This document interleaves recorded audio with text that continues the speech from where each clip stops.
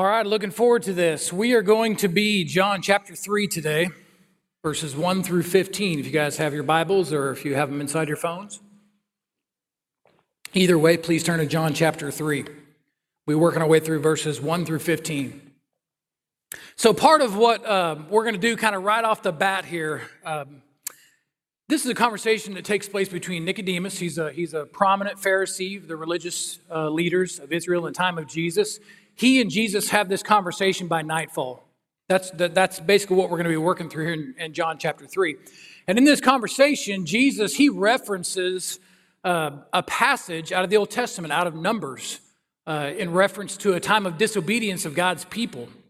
He brings that imagery into this conversation. So in order for us to be prepared for that when we get there, I'm going to do a real quick flyover of Numbers 21, 4 through 9, and you'll get where it comes in whenever it comes in.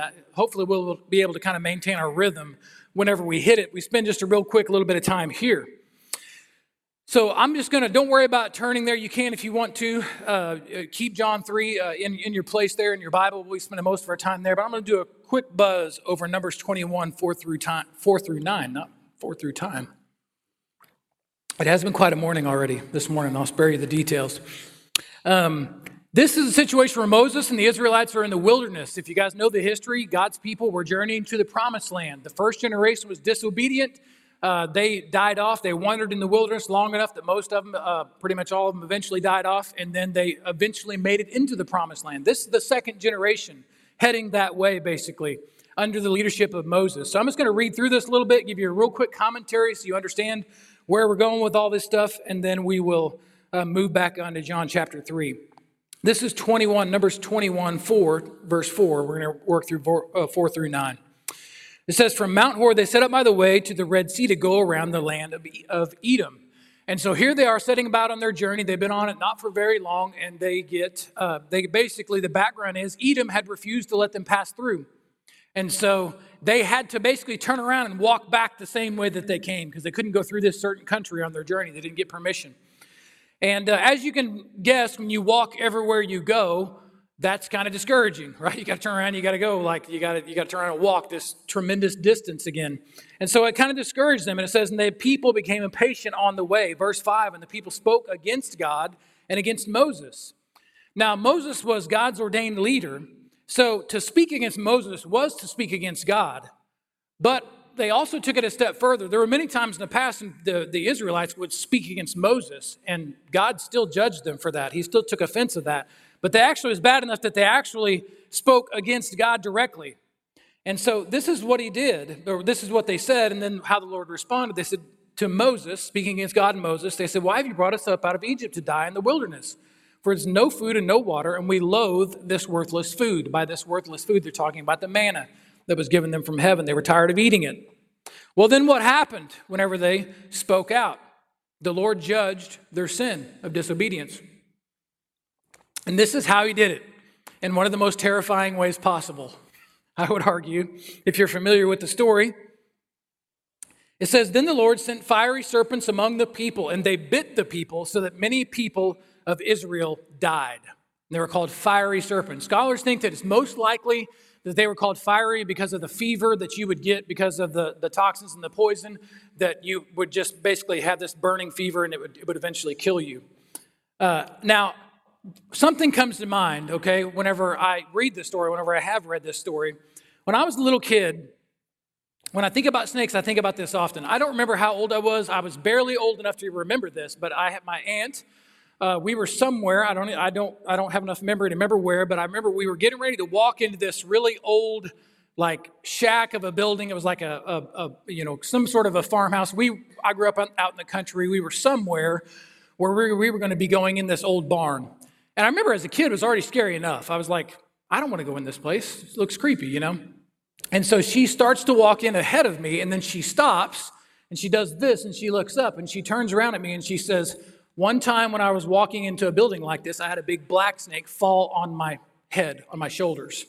And so I look every time. She said, now, Jacob, you make sure you look every time before you step in a building like this. You know what I just did the other day when I walked into my chicken coop?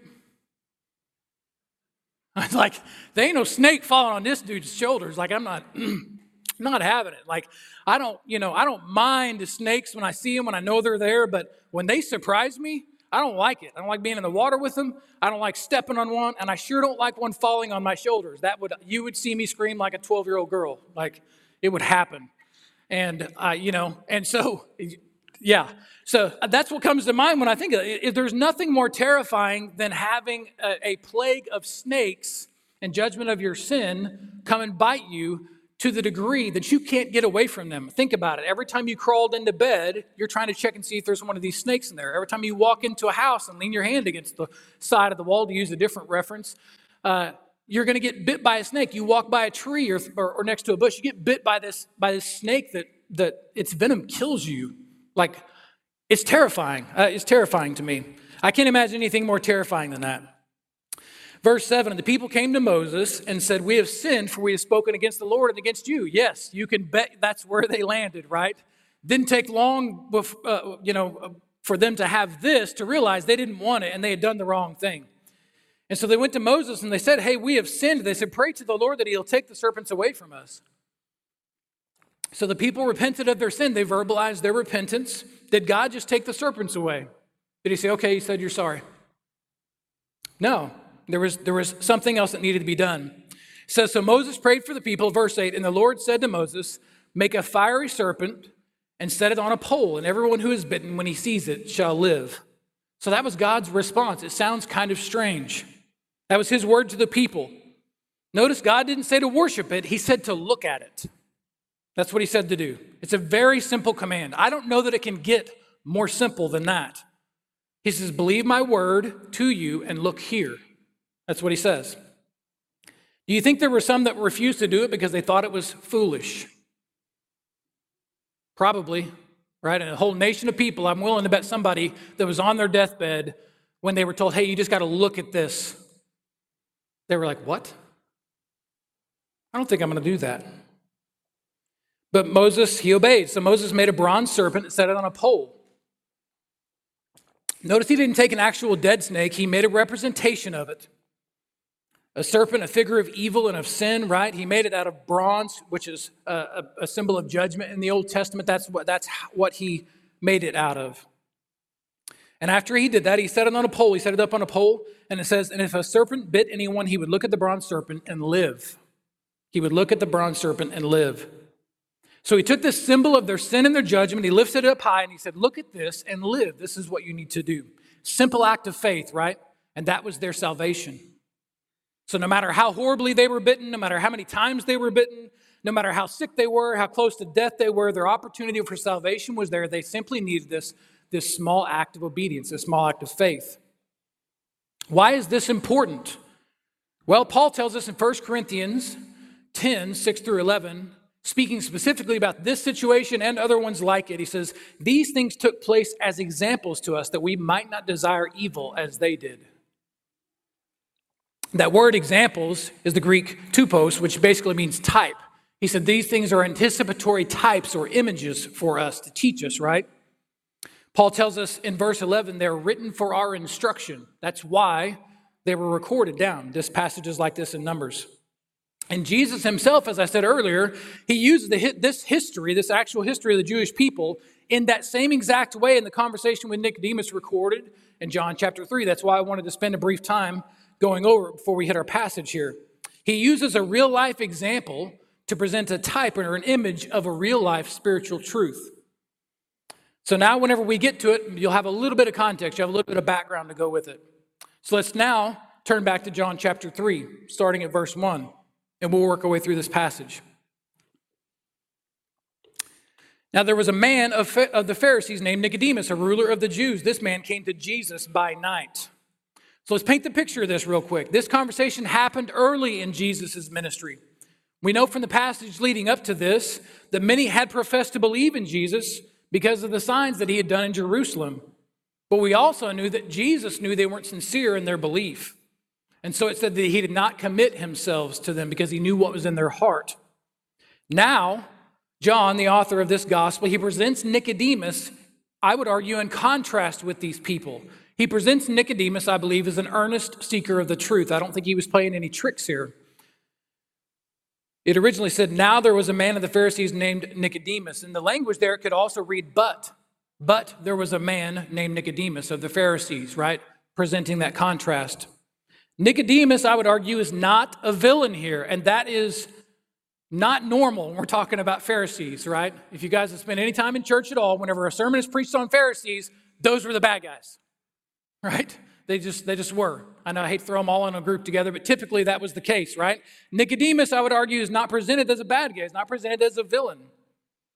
Now, we know from John 19:27 that John had a home in Jerusalem. Many scholars think this meeting could have likely occurred at John's home on the upper roof guest chamber of his house.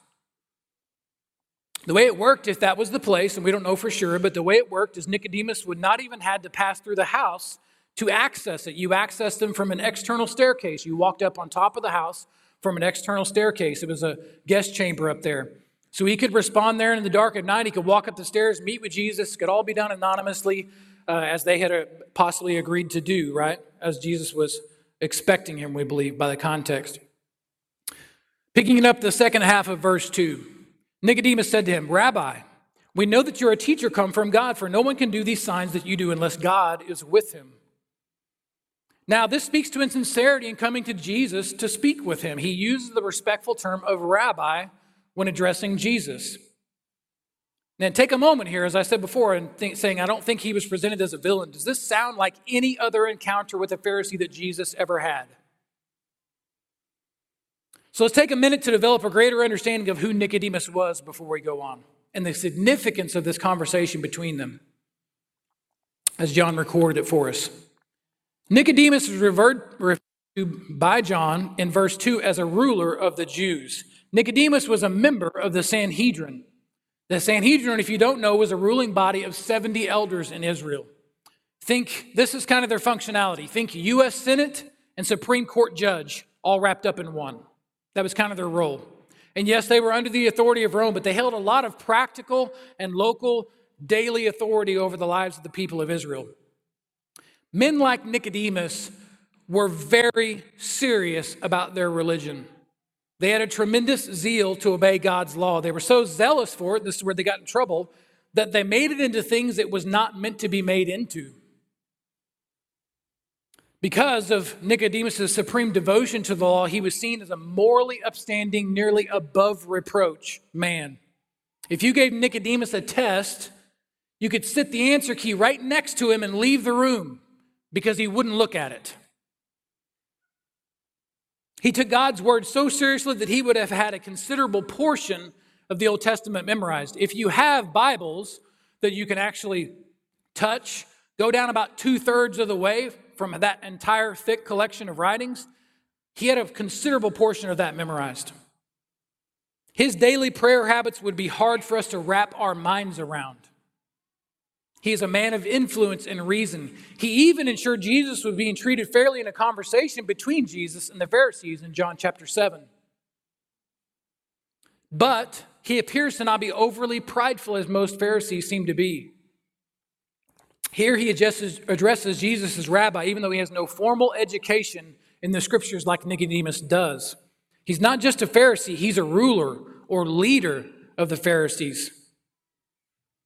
Church, I would argue that Nicodemus represents some of the best of humanity that we could ever present to God. If we were going to present someone, just some normal guy that's got his stuff together, at least in the realm of his intentions and how hard he's working, I don't know that we could find a better example. You'd be better off with Nicodemus than you would be with me, right? On my own. If you were around Nicodemus today, you would be impressed. You would probably want him to be your pastor. Yet he does not approach Jesus with arrogance as the Pharisees so often did in their encounters with him later in the Gospels. Picking it up again at verse 2, Rabbi, we know that you're a teacher come from God, for no one can do these signs that you do unless God is with him. He says, Rabbi, we know. Apparently, there were some in the ruling body like him that had observed Jesus' ministry up to this point and believed it had some validity to it. We don't know if he took it upon himself to have this conversation or if it was agreed upon that he had this conversation with Jesus by some of the members of the Sanhedrin. How does Jesus respond to him? Jesus takes the conversation to the heart of the matter quickly. What is the heart of the matter between those two, between Jesus and Nicodemus? It's Nicodemus is standing before God. Jesus answered him, "Truly, truly, I say to you, unless one is born again, he cannot see the kingdom of God." He says, "Nicodemus, you say that you believe that I came from God. Let's put that to the test with God's message to you, Nicodemus. You came for teaching, but what you really need is to be born again. If you aren't born again," which could also be interpreted as born from above. If you're not born from again, if you're not born from above, Nicodemus, then you cannot enter God's kingdom. This is significant because what Jesus is doing is he is flipping Nicodemus' theology upside down. I mean, it's like a slap in the face and then the follow-up backhand to say something like this to a man like Nicodemus. But it's the truth, and so Jesus is being honest with him. He's speaking the truth to him in love. Here's the crazy part of that conversation. Nicodemus would have already believed that he was a member of God's kingdom, precisely because of his natural birth as a Jew and his obedience to God's law that followed. Jewish people believed they had an automatic spot, so to speak, reserved seating. Like when you go to the movies and you get the actual seat because you get to recline in it, you know? You walk in there and somebody's sitting in your seat and you're like, dude, E5, like this is mine, right? Like that's how they viewed themselves. They had reserved seating. Nicodemus believed that as a Jew, he could only be kept out if he were blasphemous or extremely wicked. But the default from his birth as a child of Abraham, recipient of the covenant promise, right? He believed precisely because in large part of his natural birth, that he already had a seat in God's kingdom. So according to him, you were qualified to be in God's kingdom precisely by birth and could only become disqualified by severe disobedience. And as far as a man like him becoming disqualified, well, let's not be absurd, right? He could say, have you seen my morality? Have you seen my credentials? Do you know, bro, how seriously I take God's word? More seriously than the next guy. Have you seen all of my good choices? I mean, somebody pat me on the head and give me a cookie, right? That's Nicodemus. And Jesus took a sledgehammer to the glass floor that Nicodemus had spent his entire life standing on. I mean, just right at the base. Born again, second birth, born from above. Would you have lots of questions if you were Nicodemus? Probably so. And yet he doesn't appear to be offended. He's engaged in the conversation. Verse 4, Nicodemus said to him, "How can a man be born when he is old? Can he enter a second time into his mother's womb and be born?" How can a man be born again, Jesus? I was born once. I was born a child of Abraham, a receiver of God's covenant blessing. I've been born once, Jesus. There is no earthly way for a person to be born twice. It's not logical. Jesus answered him and said, "Truly, truly, I say to you, unless one is born of water and the Spirit, he cannot enter the kingdom of God." Nicodemus, your natural birth, all of the relentless work towards obedience won't bring you to my kingdom. Jesus said to him, "Nicodemus, you will never be able to become more than what you were born to be, a child of Adam, a child of sin. That is your birthright, unless you are born again, born of water and the Spirit of God." Now, there has been some speculation about what Jesus means by saying born of water and the Spirit here. We don't have time to go into them. I opt for the interpretation that keeps in step with what I believe is a thoroughly Jewish and Old Testament context that these Jewish men and teachers of God's truth were having. Jesus and Nicodemus are speaking about the kingdom of God, but as it rightly should be understood from within an Old Testament context. Later on in the conversation, Jesus even corrects Nicodemus and says, "Are you a teacher of Israel and you don't understand these things?" So what was Jesus saying when he said, unless one is born of water and the Spirit, he cannot see the kingdom of God? Well, he was referencing passages like the prophet Ezekiel 36, 25 through 27. A lot of the verses from the second song that we sang come from this scripture, I would argue, just by hearing it. But Ezekiel in Ezekiel 30, chapter 36, 25 through 27, you can turn there if you wish, but I'll read it real quick. I've got it here. The prophet Ezekiel is speaking about God's new covenant that he would bring to his people. I'm going to read this to you real quick. Think about this as you think about Jesus' statement of, unless you're born of water and the Spirit.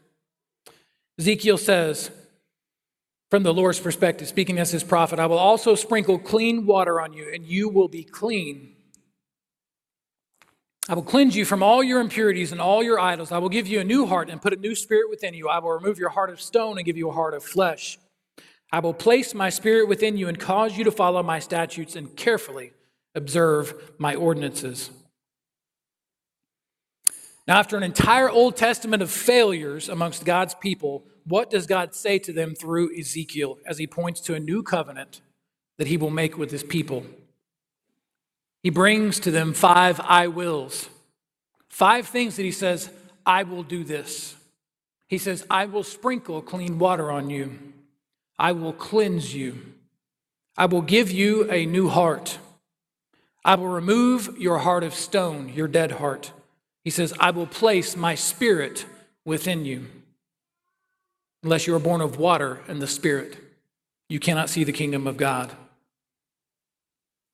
Verse 6, just to make sure that he's got it, Jesus says this, that which is born of the flesh is flesh, and that which is born of the Spirit is spirit.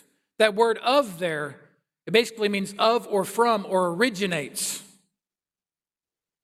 He's saying that which originates from the flesh is and will always be flesh. That which originates from the Spirit is and will always be spirit. He says, Nicodemus, your identity is still wrong. You might be a descendant of King David. You might be a descendant of Jacob, of Isaac, of Abraham. You're still a descendant of Adam. You're born into rebellion against God. You're born a slave to sin, as we all are still today in our natural state. You can strive all you want to become something more, but it's impossible, Nicodemus. You are born into sin, and the penalty of sin is death. Do not marvel to you, verse 7, that I said to you, you must be born again. Verse 8, the wind blows where it wishes and you hear its sound, but you do not know where it comes from or where it goes. So it is with everyone who is born of the Spirit. Nicodemus could hear the sound of the wind as it swept past him. He knew it was there. He knew it was real. He saw the effect of it. Yet he didn't know where it came from or where it went. So was everyone, Jesus said, who was born of the Spirit. You hear the voice of the Spirit. You see the effects of the Spirit in someone's life. But the Holy Spirit himself, the agent of new birth, you don't see. But you know he's there because you see what he does. Verse 9, Nicodemus said to him, how can these things be? Jesus had taught him the what. Now Nicodemus said, how? How can these things be? Think about this. What role did you play in your natural birth? What did you have to do with that? Pretty much, I would argue that all of us just showed up, begged for food, laid around for a while, peed and pooped, and then we went to sleep, and we just kind of hoped it all kept working out. Right?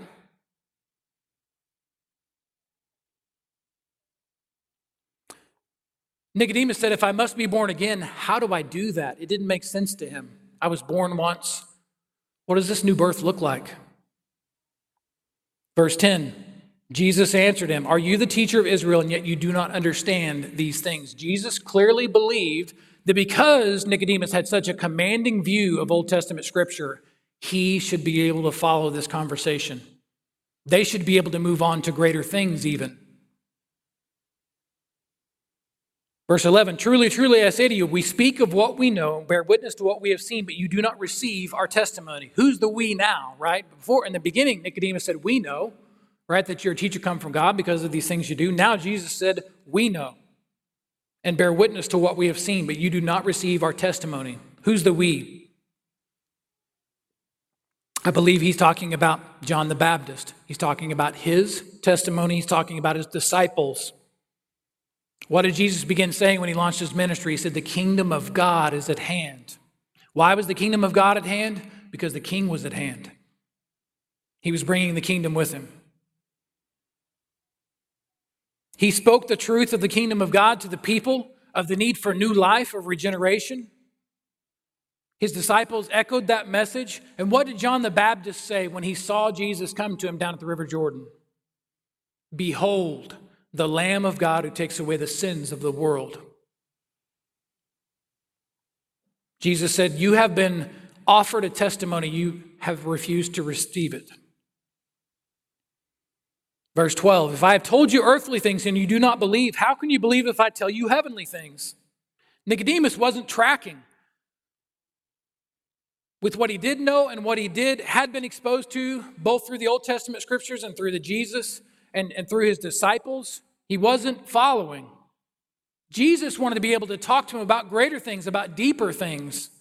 He wanted to talk to him about things like becoming a slave to righteousness, about being one with him, about his church, his people called out together, reaching across every nation, tribe, tongue, and language in the entire world. But they couldn't get past this first conversation. Verse 13, no one has ascended into heaven except he who descended from heaven, the Son of Man. Jesus is saying, my authority comes from the fact that I came from heaven. Nicodemus, you're not just addressing a teacher, you're addressing a man who is also God, the Son of Man, your Messiah, your Savior. Then in verse 14, he directly answers Nicodemus' question. Nicodemus said, how can these things be? Verse 14, and as Moses lifted up the serpent in the wilderness, so must the Son of Man be lifted up, that whoever believes in him may have eternal life. That whoever believes in him may enter God's kingdom and be with him. Jesus references what at first glance is an obscure passage from the book of Numbers, but we're familiar with it, right? About that passage, Jews traditionally believed that it was the upward look to God that healed the Israelites of the serpent's bite, right? They said, take the serpent, put it on a pole, and as you looked up at it, you were raising your countenance up to God, and that was what saved them. They missed out on the imagery, as Paul would call it. They missed out on the true nature of the type. That's likely what came to Nicodemus' mind in that conversation. But here, Jesus is telling Nicodemus that there is more to the type or the image that history gives us. The judgment of the people's sin in the brazen serpent was meant to prepare the hearts and the minds of those who followed, them and us, for the sacrifice of the Son of God for the sins of the world. So that those that look up, yes, but to what? Look up to him in faith will live. Nicodemus, he's saying, the Son of Man who descended from heaven is standing right here before you. You only need to look upon me and believe. And then the Holy Spirit of God will baptize you with fire. He will cleanse your soul. You and I will become one. You will become the temple of God. And John leaves the conversation there. It does not appear at that time that Nicodemus chose to follow Christ that night. It just seems to not click for him. He didn't put it all together. And Jesus was demanding far too much of him. But Jesus lived and ministered in extraordinary ways for 3 years. But the final and most important lesson to Nicodemus and to us was still to come. In his final lesson on this earth, until he was resurrected, to Nicodemus and to us, Jesus was lifted up on a cross. Galatians 3:13 tells us Christ redeemed us from the curse of the law by becoming a curse for us. 2 Corinthians 5:21, for our sake, he made him to be sin who knew no sin, so that in him we might become the righteousness of God. I believe that Nicodemus did ultimately choose to follow Christ.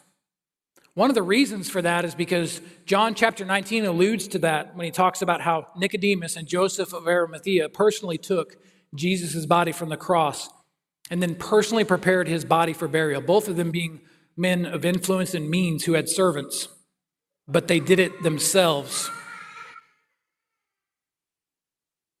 I think it was likely that final lesson that did it for Nicodemus.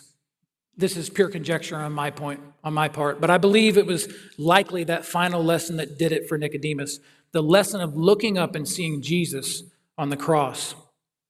Thinking back on this conversation, the curse of sin, the look of faith, the entrance to the kingdom coming by the sacrifice of the Messiah for sin.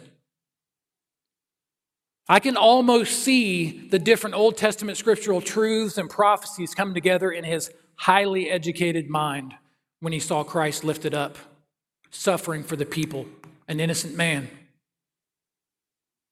bearing the sins of the world, satisfying the wrath of God. How profoundly I believe it would have affected him, because the Old Testament speaks extensively about Christ, about his life and about his death, hundreds of years and more before he was even born.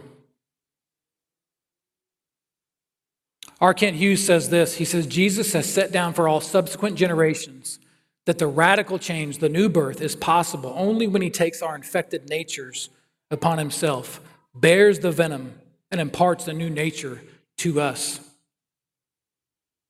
If salvation requires a new birth for a man like Nicodemus, then there's hope for all of us. John leveled the playing field when he brought Nicodemus into this conversation. He leveled the playing field.